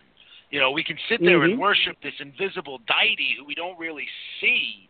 And, you know, like, we can believe in the spirit. And, you know, I'm not ever knocking anybody's religious belief. But, you know, religion is based on faith. It's based on believing in something that is not always there to be seen. Yet at the same time, we can ravage and abuse and destroy the very physical thing that we touch on an everyday basis. You know, every day, you know, unless you're in a wheelchair, you get up and put your fucking feet on the earth. You know what I mean? that's the dynamic that they were kind of playing here, and doing that through the representation of a mother character. It's definitely representative of Mother Earth, but I think it's also representative of just parenting in general. How much mothers end up doing for their children. The fact is, they carry us into this world. We are in their wombs. We're in their bodies. We do things to their bodies, that we don't obviously intend. We're just fucking zygotes, and then whatever, then fetuses and whatnot, and then out we come. And then what do? Right. We're fucking little shit rugrats running around, being kids, doing this, doing that. Then we become old, and some of us appreciate them, some of us don't. We see that, and we never really appreciate the toll that we've put on those people until the time is done. Whereas, what does the father do? The father just simply works. He obviously donated the sperm, but he's not the one that carried us. He did 30 seconds of work. No, but also it's like I also thought that, like, aside from this, they nailed the aspect of those of us who create. Okay, all three of us here do our bit to create. All right, we all work our bit on the show. We do our stuff, but and we do this to bring it out to our, the horror family. We love you guys, but what we do for the show is work. All right, it's like we get together, we bullshit and whatnot, but we bust our ass to make this show. And anyone who's actually worked, like, to where you are actually dedicated on a project, and dedicate so much time and it consumes you, you get to a point where any social interaction that you get is you welcome it with open arms. It's like the Ghoul, you bust your ass with the Ghoul Gal doing, the stuff for Bonfire V Design. When you get to an actual convention and you get a chance to actually get out into the public and talk, you welcome that, you love that, actually being able to get out and out of the workspace and actually talk to people. I had to do the same thing in comic book conventions where it's like I was busting my ass, on artwork and stuff like that, but then you actually get out and be able to, see people, you welcome the love of strangers. And I thought they nailed this part of the creator welcoming the love of any stranger that was willing to come up and just be like, I love you. And it's like, well, who are they? I don't know, but they love me. And I'm welcoming them into our house. And that's the thing, is like, the King, you write, I draw, the Ghoul, you keep the show going strong, you keep the Cool Gal going with her stuff. We all have our aspects of where we need to create, but then we get to a breaking point where we need social interaction. And the creator had been so encapsulated into the house where, we have this moment of him going, you keep me trapped. You keep me trapped in this house. I need the love of others. And right. I completely felt that moment, because it's like I've been there where it's like I need to go out and I'll be like, I got to go hit a convention. I got to do a table because I need to talk to somebody outside of this fucking apartment. And well, and that's, thankfully, sorry, man. No, he doesn't mean it. Yeah, sorry, Diva. No, but thankfully we have Facebook to reach out to our horror fans and stuff like that every day. And, oh, sorry, not that part. We have haters. No, but we get to reach out to our family and talk to them every day, and then, like, it takes me back to when I first started doing conventions, and Facebook and MySpace and stuff like that wasn't around, and to only be able to reach out to the public was to actually go out and make yourself seen, and to sit there and literally reach for attention. And I totally got that out of the creator. Mm-hmm. And it's like the scene after they have the funeral for Abel, the next day when Mother is talking to him, and she's saying, you care about all these people, and you care about what they think and how they care about you, but you won't even fuck me. And that just leads to that argument where they end up going to bed and they have sex, and she wakes up in the morning and says, I'm pregnant. Well, how do you know? I know. But to me, this was the birth of Jesus. To me, like, this was the creation of Jesus, in a way. Baby Jesus. 7 pounds. Baby Jesus. Well, the whole thing that happens with the party during Abel's, funeral and everything that happens there. It's obviously representative of, humanity right. being close to its creator, yet at the same time taking advantage of it. And when the sink breaks and it floods, it's representative of the Great Flood that wipes the Noah's out, Ark story. Exactly, which Aronofsky also did in the movie Noah. But that's what that is. So at that point too, you have the fact that humanity has been wiped clean because of that flood. So hence the house is empty. They're there. Yes, she challenges. This house is clean. This house is clear. You welcome. You had Michelle Pfieffer at one point, even challenging her over the fact that, I thought you didn't want kids, but it's him, and he's the problem. And I think, the whole idea was just that, here he is, he can create, he can make, he made man. He's telling, that's the thing too, he's lying every time. What we end up seeing is that he's kind of out of his fucking mind, but, he created man, yet he's saying, I don't know who he is, but you made him. Just like you made woman, and they made children and whatnot and whatnot. So all of these things that are his creations, yes, he created them, but he didn't make them, if that makes any sense. Yes, he created them out of dust or dirt or clay, whatever belief you're going to hold. But an actual physical conception, which is what happens in this scene, is yes. I mean, obviously it's representative of the child Jesus. Right, that's exactly how I took it. This is the coming of God's child, Jesus, to the earth. So the next day when he finds out that she's pregnant. Literally. Yeah. Well, when he finds out that she's pregnant, what does he do? In my mind, I don't know if you got this, Ghoul. I know, you had your problems, Monkey, but he's writing the Bible. I feel like this is his way of writing the Holy Bible. He's so inspired by this birth that she's about to give that he writes the Bible. And this is his biggest, project to date. And he's so proud of it. He's so energetic about it. It's his creation. This is his Bible that he's going to give to the people. It is the writing of how I took it. Because remember, the first, man is talking about hey, I appreciate your work. We know that he's written before. Like the First Testament. Well, no, that's the thing. I took that writing as being the Ten Commandments. Okay. Whereas I feel at this point, remember, he's writing the Bible, but I think at this point he is writing the First Testament. He's writing the first Bible at this point. He's not going to write the New Testament until after Jesus. So that's why when everybody's talking, when they're talking about her, she's the inspiration. Oh, this is this is that. It is all about being the creation of the earth. It was the book of Genesis. It was everything leading up to the New Testament at that point. He hadn't gotten to the sequel yet. Yeah, not part two. Yeah.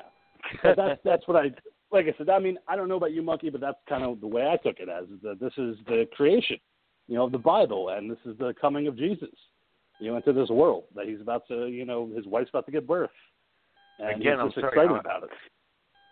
Dude, I'm sorry. It's I'm a shitty host on this episode because I didn't get any of this. I'm so sorry. It's just I took this as a completely different movie than what you guys are seeing.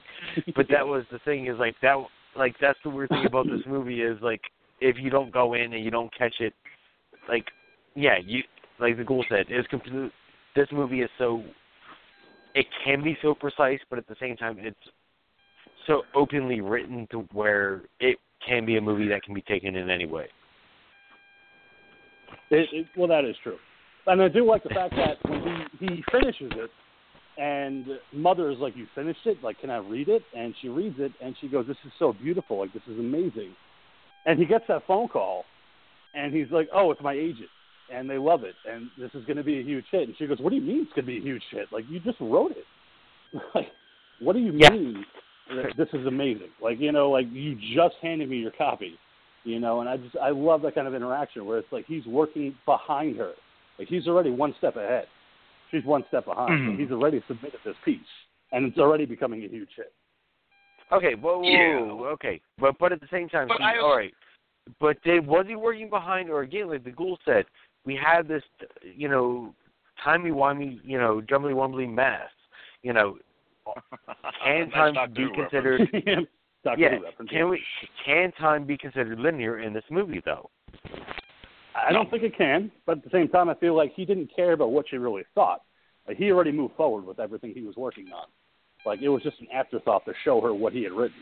Like, he had already moved on, and he already created this. But he was still running around the house naked with the piece of parchment when the agent called. No, he wasn't. Well, no, he was done. He was standing in the doorway, you know, wearing all white like God would, you know, with the parchment saying, I'm done. I finished it. Do you want to read it? And she's like, of course. But then he gets that call of it's already done, and this is a huge hit. You know, this is your biggest hit to date. So, yeah, he never really cared about Earth. That's the way I always thought about it. So he didn't really take her into consideration. There's the time passage that occurs because what happens is she goes through the whole I'm pregnant, and shortly thereafter that he gets inspired and he starts to go and write. Mm-hmm. Then we see a small passage of time as she's getting the nursery ready. She's pregnant now. You know, she went from saying I'm pregnant to being pregnant. You know, she's got the full-on belly and everything. So time has passed, and I think it's one of the few times that we actually see visually that obviously a length of time has passed. Now, the one thing I'll say is I don't know so much if it was a matter of him doing it behind her or that he's ahead of her or anything like that, but if you think about any writer, you know, anybody that's publishing books and whatnot, they send things to their editors. They send stuff ahead of time to their publishers.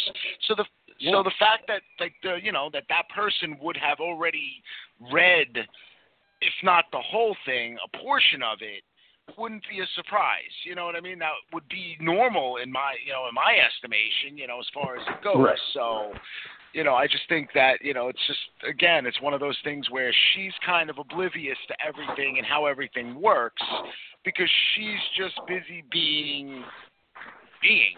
You know, just doing what she has to do.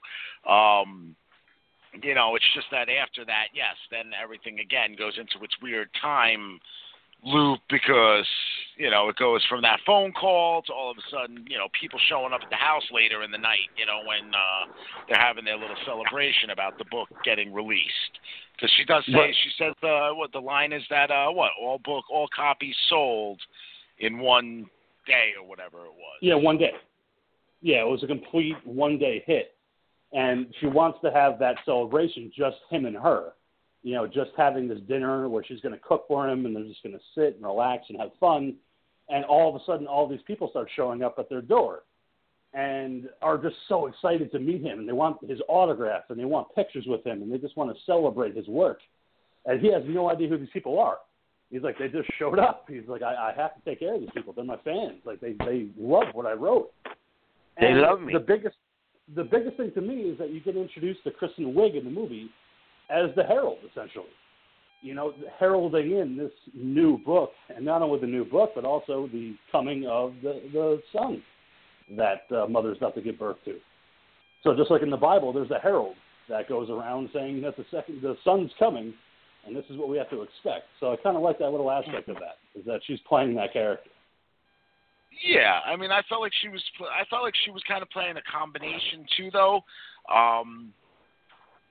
because we never get an exact representation of the devil in this. Nope, not one point. Yeah, and I kind of felt like she kind of had like a twinge of that in there. The only reason being is there's that one specific scene where she's kind of like twisting certain things, and then all of a sudden she goes, "Oh, is it hot in here? You must be hot," you know. And for some reason I just felt like that was some kind of message regarding that.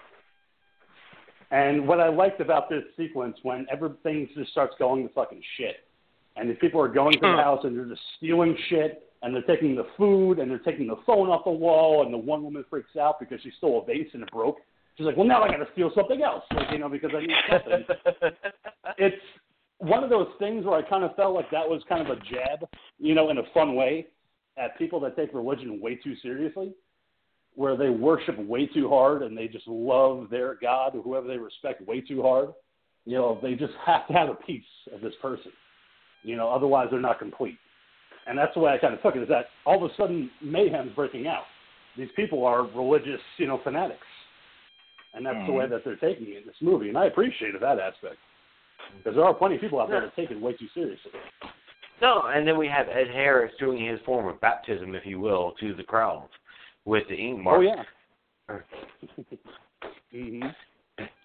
Was good to see him so come wait, back. the Zealot, that wasn't Ed Harris. I thought it was. I mean, I might be mistaken, but he looked like Ed Harris. No. He might have been a different actor. It thought does. it was Ed Harris. No, he's listed as Zealot. So I think, he's just supposed to be representative of, a guy that is kind of pushing, let's say, one of the apostles or something to that effect. You know what I mean? Somebody that's definitely pushing this whole new thing. But it's not Ed Harris. It was somebody else. I'm sorry. I took that as Ed Harris with his head shaved. Like I said, I easily could have made that same assumption, and I think I did when I watched it this time around. I was like, Adam came back. Now all of a sudden he's a religious zealot. So I took it that way too, Monkey. So you're not the only one, that took it that way. No, I mean, I could easily see where that would happen. Yeah, I mean, I don't think it's so much just also showing, how, people can get crazy about religion as much as it kind of is just, it shows not just religion with this, it shows fame, I think, as well. We see people go to even conventions and stuff like that. Look at, attacks that have happened on celebrities and people that take, celebrity word for almost the word of God, people worship these people. And, then we talk at the same time about, false idols and whatnot. And that's, what God had warned us about. So you have all this going on, but it's also, I think, just representative of society and all the different variations of it and all the different forms of worship and all the different, as we're going to see, all the different wars that are eventually fought. And see, it's at this point that, that's what made me realize that the house isn't just the Garden of Eden. The house is the earth in general, because we're seeing this entire human history drama getting played out in front of us, all within the house. And that's a great point to make, is that you have all these wars waging on in this house towards the end of the movie. The most uncomfortable part of this movie came up after Mother gave birth, for me anyway, is, she gives birth to this baby boy, and she's just so excited to have this baby, and she's so relieved, and you think everything's going to be okay, at least for a minute. But it goes quickly to this jump where all of a sudden she's wearing different clothes. And Javier Bardem as him is holding up this baby, like Jesus, to the masses. And they've all just obsessing over this kid. And they quickly take it away from him, and they're just carrying it along. This baby is screaming and peeing in the air. And just, it was the worst part of the movie for me, because it's so devastating. You see this poor baby being manhandled by all these people. Okay, but rewind just a minute. It's like, mother gives birth to the baby. All right. Let's not forget, we have this whole moment of mother holding the child preciously and him saying, give me the baby. And we have this thing going, no. And she is fighting him. Yes, because now she is exhausted. She is tired. She has just given birth. She is protecting the baby while fighting sleep after having to give birth against a straight-up staring contest between mother and him. And we have this moment of she actually falls asleep. She wakes up to find that in different clothes. To find out that he has taken the baby from her. And panic ensues in any mother. Sorry, Ghoul, what? No, well, what I was going to say is there's definitely a passage of time that occurs. So we don't know how long a period of time occurred for that standoff between the two of them. But, you see the basket of food. When he opens the door to go out there, because, again, this whole entire war is going on and fucking people are fighting. She's trying to get out of the house. and this was something I realized on the second viewing. She's trying to get out. Every time there's like a door, you know, where you see people sneaking out a certain way, she's trying to get there, and he's constantly keeping her inside. That's right. You know, like he's like, no, come point. this way, come this way. So like it's in a way he's like, all right, you know what? You are kind of trapped here, even if you don't realize it. And yes, like she gives birth, and then he goes out the door, and like he brings in a basket of food, talking about they're just all calm, and they're all, you know, they're worshiping, they're this and that, and you know, it's I think it's supposed to be representative of what God bless you. Was that a sneeze? That's fitting. Well, we are talking. I think it's representative of Jesus' time on Earth. We never see him obviously grow up and, you know, turn into the man Jesus, but it's the idea of the worship and the amount. Like, they could have been there for years. They could have been there for, what, I think 33 years was when Jesus was crucified. Yes, he died at 33. So, because again, that time in this, you know, with these people and with this level of deity, is not the same as it is for us.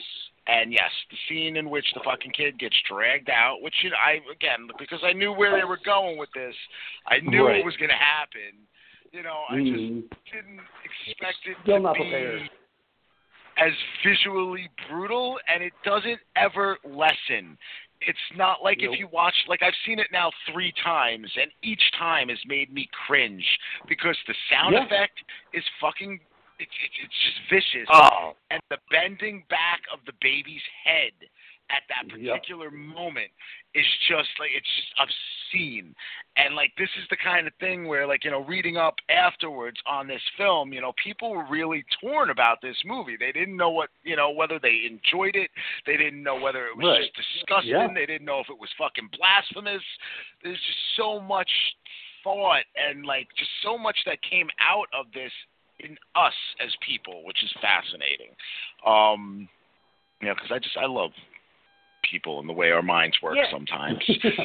But it was very, very disturbing.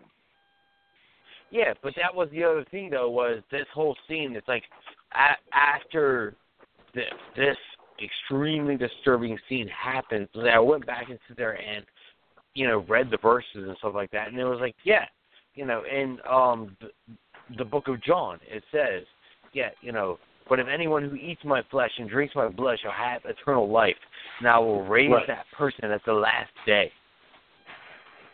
Mm-hmm. You know, so it's showcased there. Yeah, in an extremely grotesque way, to where you know they took the Catholicism of the wafer and the wine, you know, and then took it into a literal fashion, to where you know we have this poor defiled child, you know, there, and it's just, oh my God, like when it happened, and you sit there and, you know, like you said, Ghoul, you know, the sound effects were spot on for this moment, and Mother Earth, she sees this shit happen, and she fucking loses her shit. And it's her being ravaged by these people. You know, like we had said, you know, Jennifer Lawrence's hits, but at the same time, it's her as Earth being ravaged by these people. Beating up on her, tearing off her clothes, you know, just not caring about her as Earth, you know, as Mother. Just seeing her as what she is. So they're tearing at her clothes and, you know, just basically beating up on her. So it leads her to the conclusion of, I have to destroy this. I have to destroy this creation because these people don't deserve this anymore. And I kind of we've been watching throughout the film, when she touches the walls of the house, she sees the heart. Mm-hmm. And the heart has been slowly, you know, every time something goes wrong, every time man kind of invades in some fashion, the heart turns to stone. And it's it's like slowly making its way there. I do think, you know, it's not fucking subtle at all. I do feel like the beating sequence with her was also very representative of like how women are stoned in Middle Eastern countries. in the Islamic religion and whatnot, especially the words that they were using. And I mean, it was a horrific scene. You know, and then to have him, you know, come back in, and, you know, it's at this point that I think it's supposed to be representative of the New Testament, because he's talking about how, like, yes, they did this, it's terrible, and he's upset, and, you know, he's visibly, you know, broken up and really disturbed by what happened, but we must forgive them. You know, they're sorry. And but they know not what they do. Again, that is the whole idea of the New Testament. You know, the idea between the Christian religions is the fact that we can be forgiven for all of our sins as long as we say we're sorry and do our penance and whatnot. And, you know, obviously we're supposed to really mean it in our hearts and all this and that. But, you know, I don't know. According to the church, we seem to get away with everything anyway. Yeah, but that's when Mother goes straight up X-Men on that shit. Blows up the house. And that's why I like that sequence of that whole thing where she just goes into the basement of the house to destroy everything because of these people in this house. But before that, she sits there and has this whole breakdown, like, you want us to forgive them. And she literally loses her shit and does like a whole old school New Mutants Magma thing and breaks up the entire floor. Like, I don't know how the fuck she does that. But all of a sudden she's got like these weird ass fucking, you know, earth-based powers and can, you know, shift Earth and cause the sudden quake in the floor. You know, all spiraling out from her. Right. It's her having enough. You know, her just being done. You know, God, you know, as him wants to protect these people, saying, you know, forgive them for they don't know what they do. And her saying, fuck it, I'm done. You know, they don't deserve a second chance. So that's why she does Mama's what she had does. enough of this shit. Yeah. And that's why I like that sequence at the end when him is cradling her as this burnt, you know, person, you know, just horrifically burned and dying, and realizing that he is the creator. He has to start over. And by taking her heart out of her chest. Again. And starting again. Which brings us right back to the very beginning of the film, which starts with, you know, an unidentified young woman in a sea of flames before Jennifer Lawrence wakes up. That's right. Yeah, she, you know, while he's carrying her, you know, she asks him, you know, what are you? Because he's undamaged by the flames. We watch the flames wipe everything out. And, you know, we see him close his eyes, and he's engulfed. But now here he is carrying this burnt-out husk that looks kind of like Anakin Skywalker at the end of Revenge of the Sith. And I got no legs, Lieutenant Dan. I hate you. You're my brother, Anakin. I loved you. We're supposed to bring balance to the Force, not leave it in tatters. But for him to do that, and when he actually admits that he's the creator, like, I am the creator, and this is what I have to do, and that's why she allows him to take her heart out, and he crushes it and creates a new crystal, which we had glossed over that fact that he has that crystal in his, you know, study. And that's what Adam breaks. And he goes, I didn't mean to do it. I'm sorry. I didn't mean to. And that's when he casts them out. Because they broke the heart. Adam takes part of the blame for it, but Eve is the one that broke it. She says, you hear her say, it slipped out of my hands. Just like with the apple. Adam was guilty of bringing her to it to see it again. Right. Yeah. Well, just like the apple with the serpent, you know, and Eve is the first one that takes the bite of the apple, and she tells Adam, just take a bite, it's fine, you know, so that's what I took it as, you know, but the fact that then just like in the Bible, they fuck right after, because they made to fuck afterwards, too. Like, we're so guilty, let's fuck. Yeah. But he creates that new crystal from the husk of Mother. And when he creates that new crystal, you have the reset. Right at the beginning of the movie, when Jennifer Lawrence wakes up in bed and she goes, baby, but this time you have a new mother. Because the earth is created once again. So it's the recreation of Earth by the creator. So now you have a new mother. And that's what kicks off the ending of this movie, which I thought was brilliant. I love the fact that they had a new mother. It wasn't her again. It wasn't a recreation of Jennifer Lawrence. It was a brand new woman. waking up in bed. I just wonder.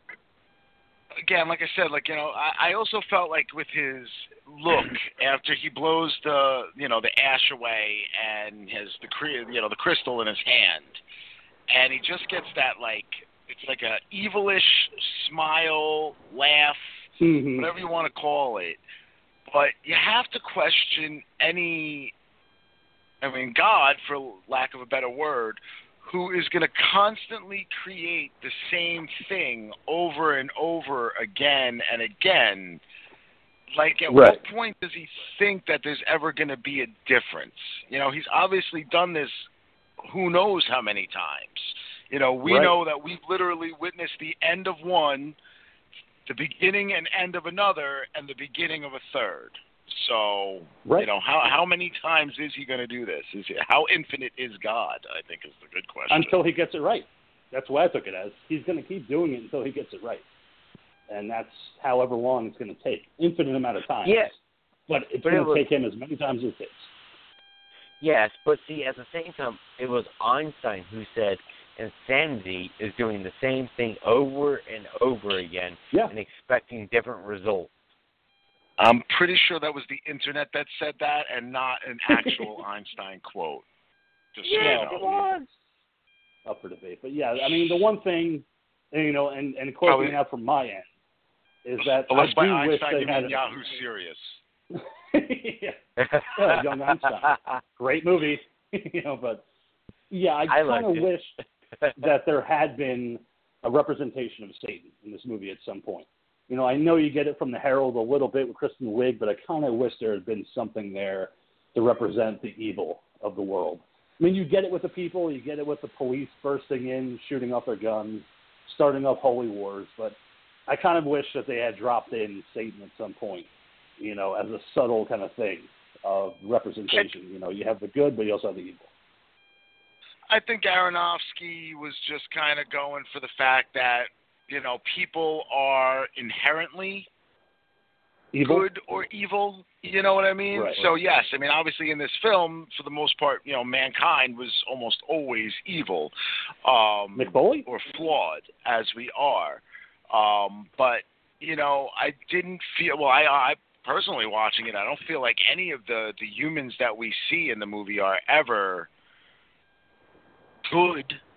I don't feel like any of them ever bring anything of positivity to the world in any way. And I think that's representative of the God himself, because even during the scene in which the child is killed, you have the zealot talking at that time, and he's actually using the same exact words that Tim had used during Abel's funeral scene, which is, do you hear the tears? Do you hear the crying? That is humanity. He lives on through that. And I think the idea is that if we have a flawed creator, we have a creator that is broken, then we are truly fucking lost, because that means that we as his creations are always going to be broken as well. And we're supposed to be made in his creation, in his image. If you follow that Catholicism, Christianity aspect, we are created in God's image. So if God's flawed, then it must mean that we're all flawed as well, to follow in that same kind of track. So it's an interesting thing. And like I said, I'm not a huge fan of this movie. I enjoyed watching it the second time around because of the religious aspects of it. And I was looking forward to talking about it more and more, on the show, because I think it would went to a great conversation. And Monkey, I think that you should revisit it again. Rewatch it sometime when you have a second, and just kind of go back into it, and rewatch it, knowing what you know now. I think it'll make it for a much better experience, a second time around. I'm good. That's kind of how. That is how the Ghoul Girl feels about it now as well. She's like, you know what? I don't think I ever need to watch it again. No. She's seen it twice now. Okay. No, but at the same time, I want to say, no, Ghoul, I appreciated that you put the challenge out there of looking for something, just because I know you like your challenges, like when you do your picks. You are very mental about your picks as far as you want something a little bit more than just slash and gore.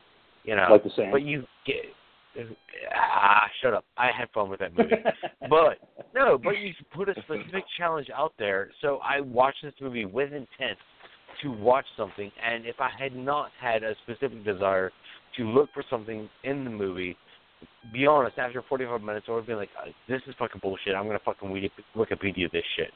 You know, and no, but because you gave the challenge and whatnot, I sat there and sat through it all and watched it all. I totally missed everything, but at the same time, I took it in a different way that wasn't intended, but at the same time, wasn't a bad watch. You know, and I'm just sorry that I missed everything. I just feel like such a shitty host this week. No, man, that's the point, though, isn't it? Isn't that the point of life? That would, if you ask me, I mean, that is the point of this movie, and even in general, I guess the creation of God Himself is the idea that we all live this life our way, and we see things our way. You know, we're not meant to see things the same as everybody else. So I appreciate what you saw and how you saw this as, you know, as pretty much a traditional horror movie to a degree. And whether it was good or bad is, you know, that's just up to conjecture, you know? Yeah. I mean, it was a good pick. And like I said, I'm not a very religious person. I used to be back in the day. I'm not anymore. You know, and like I was talking about the monkey last night, you know, for the past, you know, year or so, I've actually followed modern-day Satanism, you know, as an ideology. So that's kind of where I am at. Hail Satan! Well, not even as Satan as a devil, but, you know, if you read up on it, you know, modern-day Satanism just basically says be a good person. You know, don't rape women without consent. Don't abuse children. Just be yourself and love your life the way that it is. That's the way I live my life. You know, I don't, you know, go to church. I don't believe in the whole religion thing, but it you know, works for some people. It doesn't work for me. But I like having a movie like Mother where it's open for debate. You know, these things that happen in this movie, it's fantastic. Check out if you want something interesting, check out the Church of the Cosmic Skull.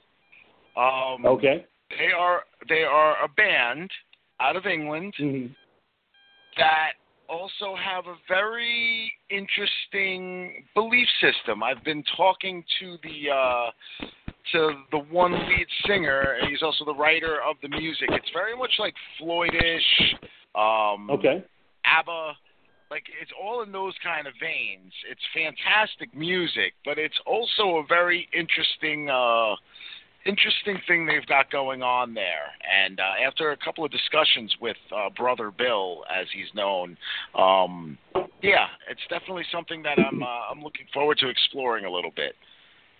Well, yeah, and I'll definitely check that out. You know, for me musically, I'm really into Ghost right now, which is, you know, a band that's kind of a parody band where they worship Gentlemen, Satan. less than 5.